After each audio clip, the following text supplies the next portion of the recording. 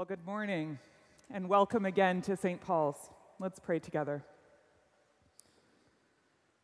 Through your written word and the spoken word, may we know your living word, Jesus Christ, our Savior. Amen.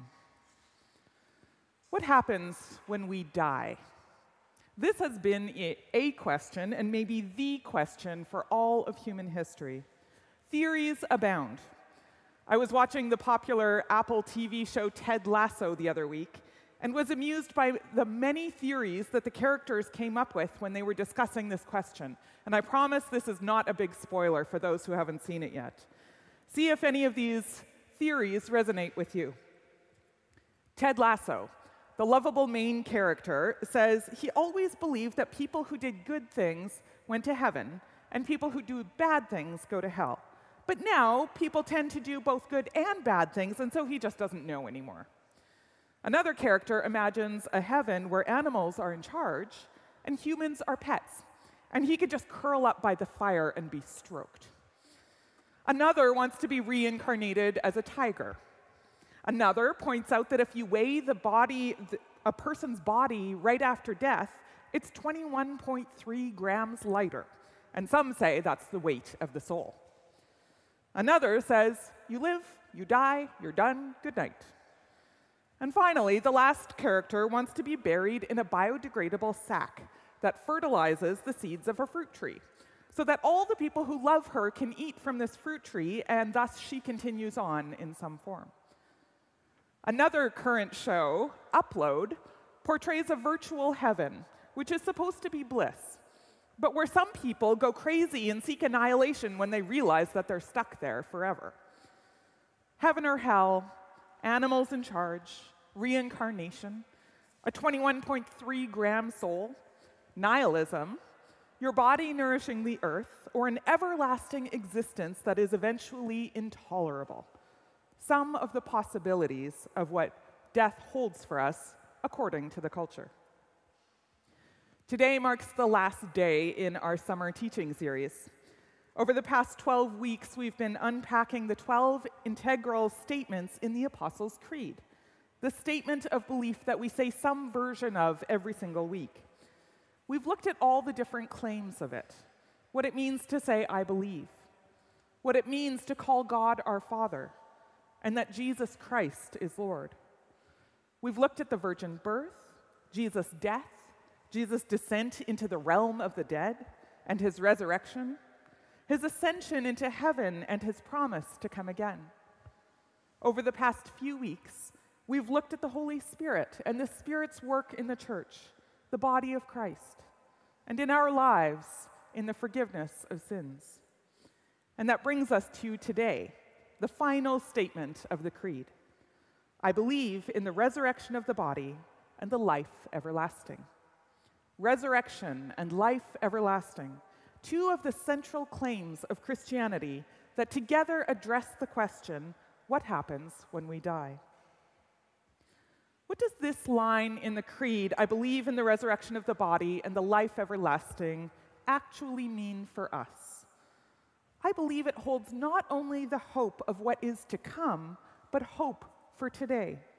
Hope that our current life, with all of its struggles, all of its fears and all of its joys, is preparing us for something far greater than we can imagine.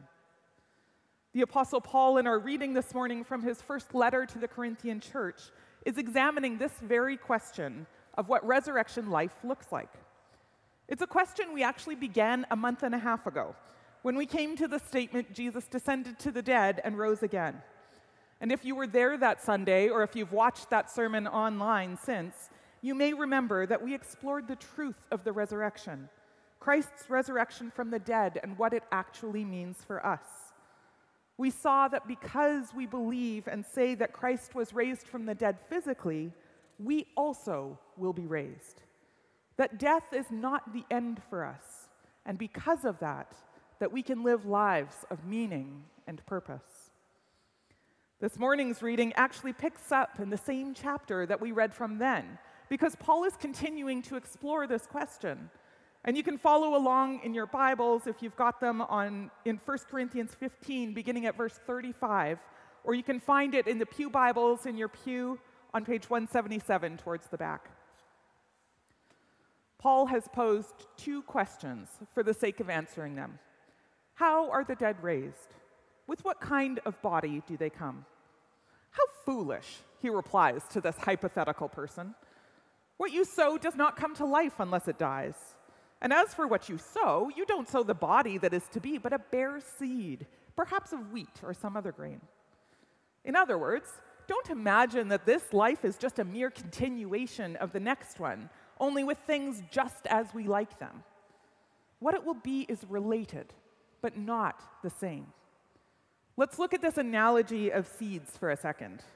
If we look at a seed of wheat, I don't know if everyone here has looked at a seed of wheat. It probably used to be more common, but imagine a seed of wheat.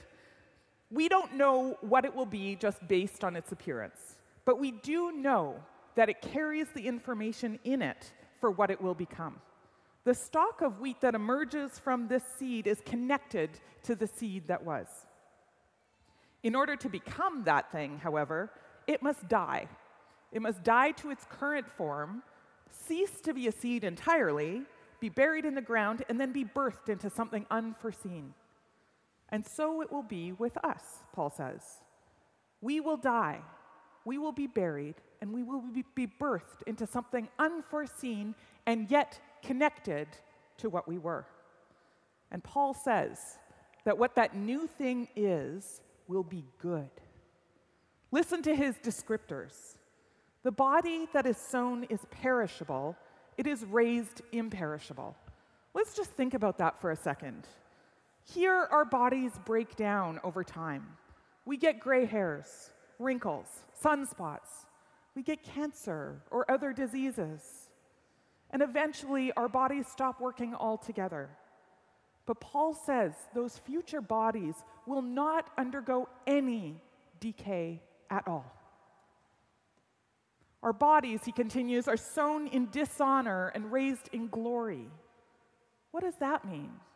Well, our bodies here are associated with so much shame, dishonor, shame, and embarrassment.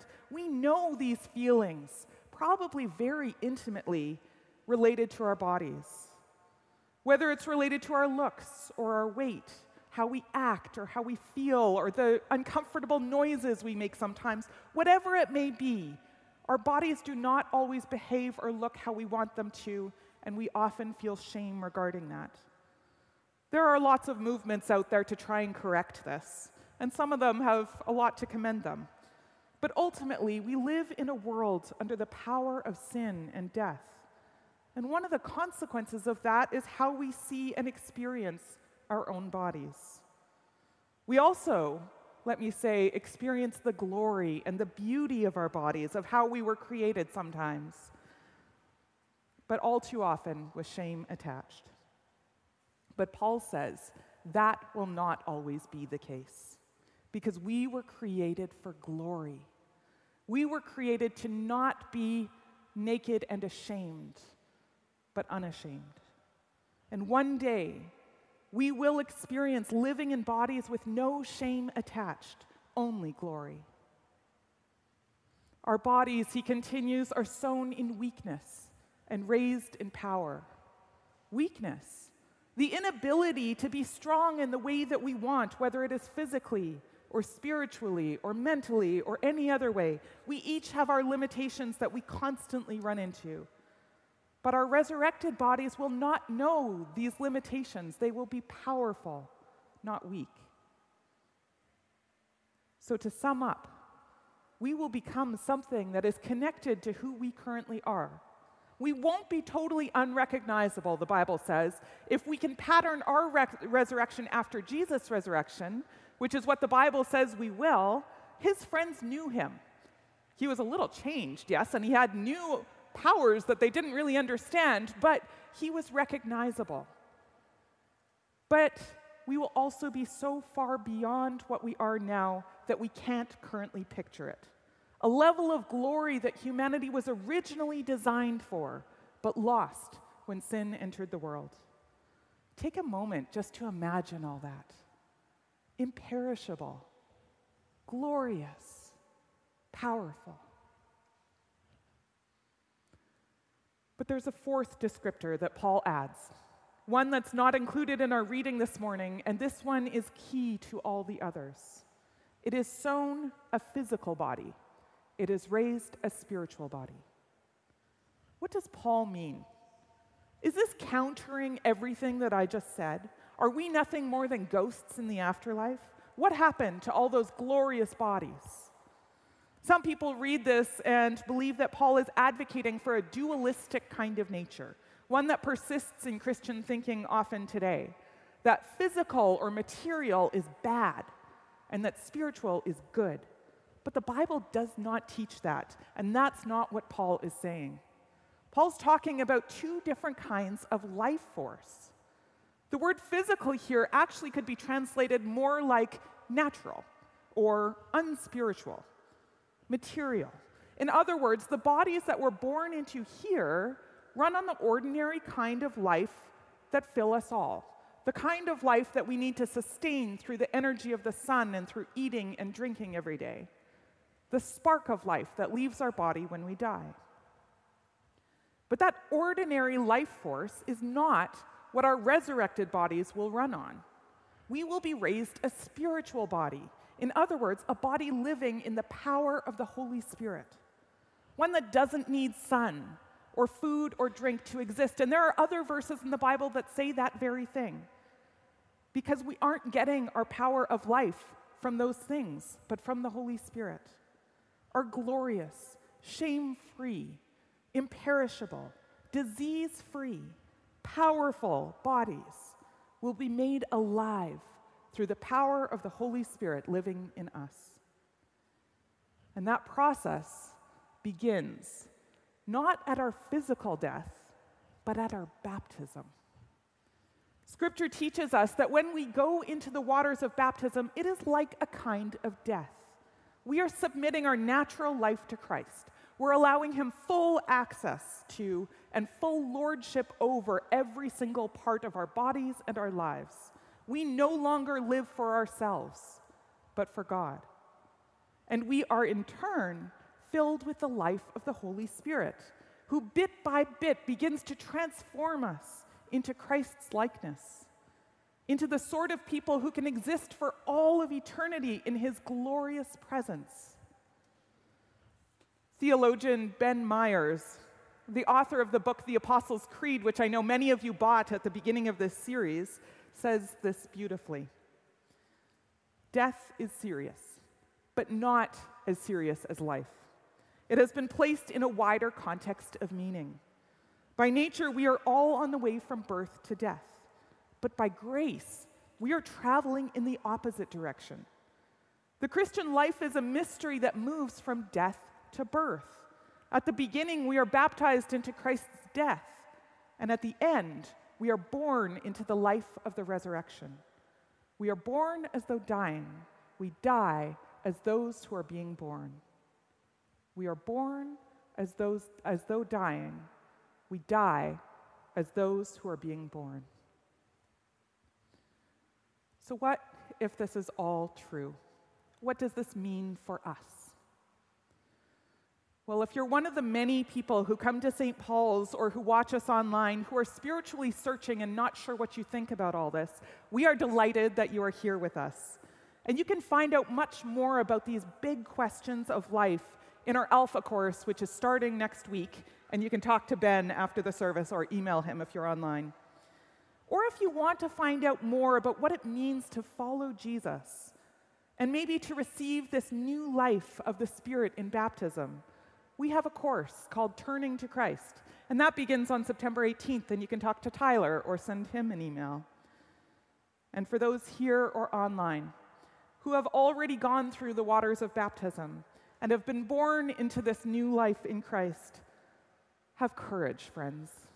This life is not easy. For now, we struggle with these bodies that are perishable. We struggle with sin, with shame, with weakness, with disease, and with heartache. But as Paul says elsewhere, we do not lose heart. Though outwardly we are wasting away, yet inwardly we are being renewed day by day. For our light and momentary troubles are achieving for us an eternal glory that far outweighs them all. So we fix our eyes not on what is seen, but on what is unseen. For what is seen is temporary, but what is unseen is eternal. Beloved, fix your eyes on Jesus, and know that he who has begun a good work in you will carry it on to completion, until at last we stand together before the throne of God, clothed in our imperishable, glorious, and powerful resurrection bodies, full of the life of the Spirit. This is the promise of God, and we know that it is true because he has given us the Holy Spirit as a guarantee. For in Christ, every one of God's promises is a yes. For this reason, it is through him that we say the Amen to the glory of God. And so we end the Creed, and we end this teaching series, and we end this summer with this word, Amen, meaning it is true. We agree. We believe. We believe in the resurrection of the dead and the life everlasting. Amen.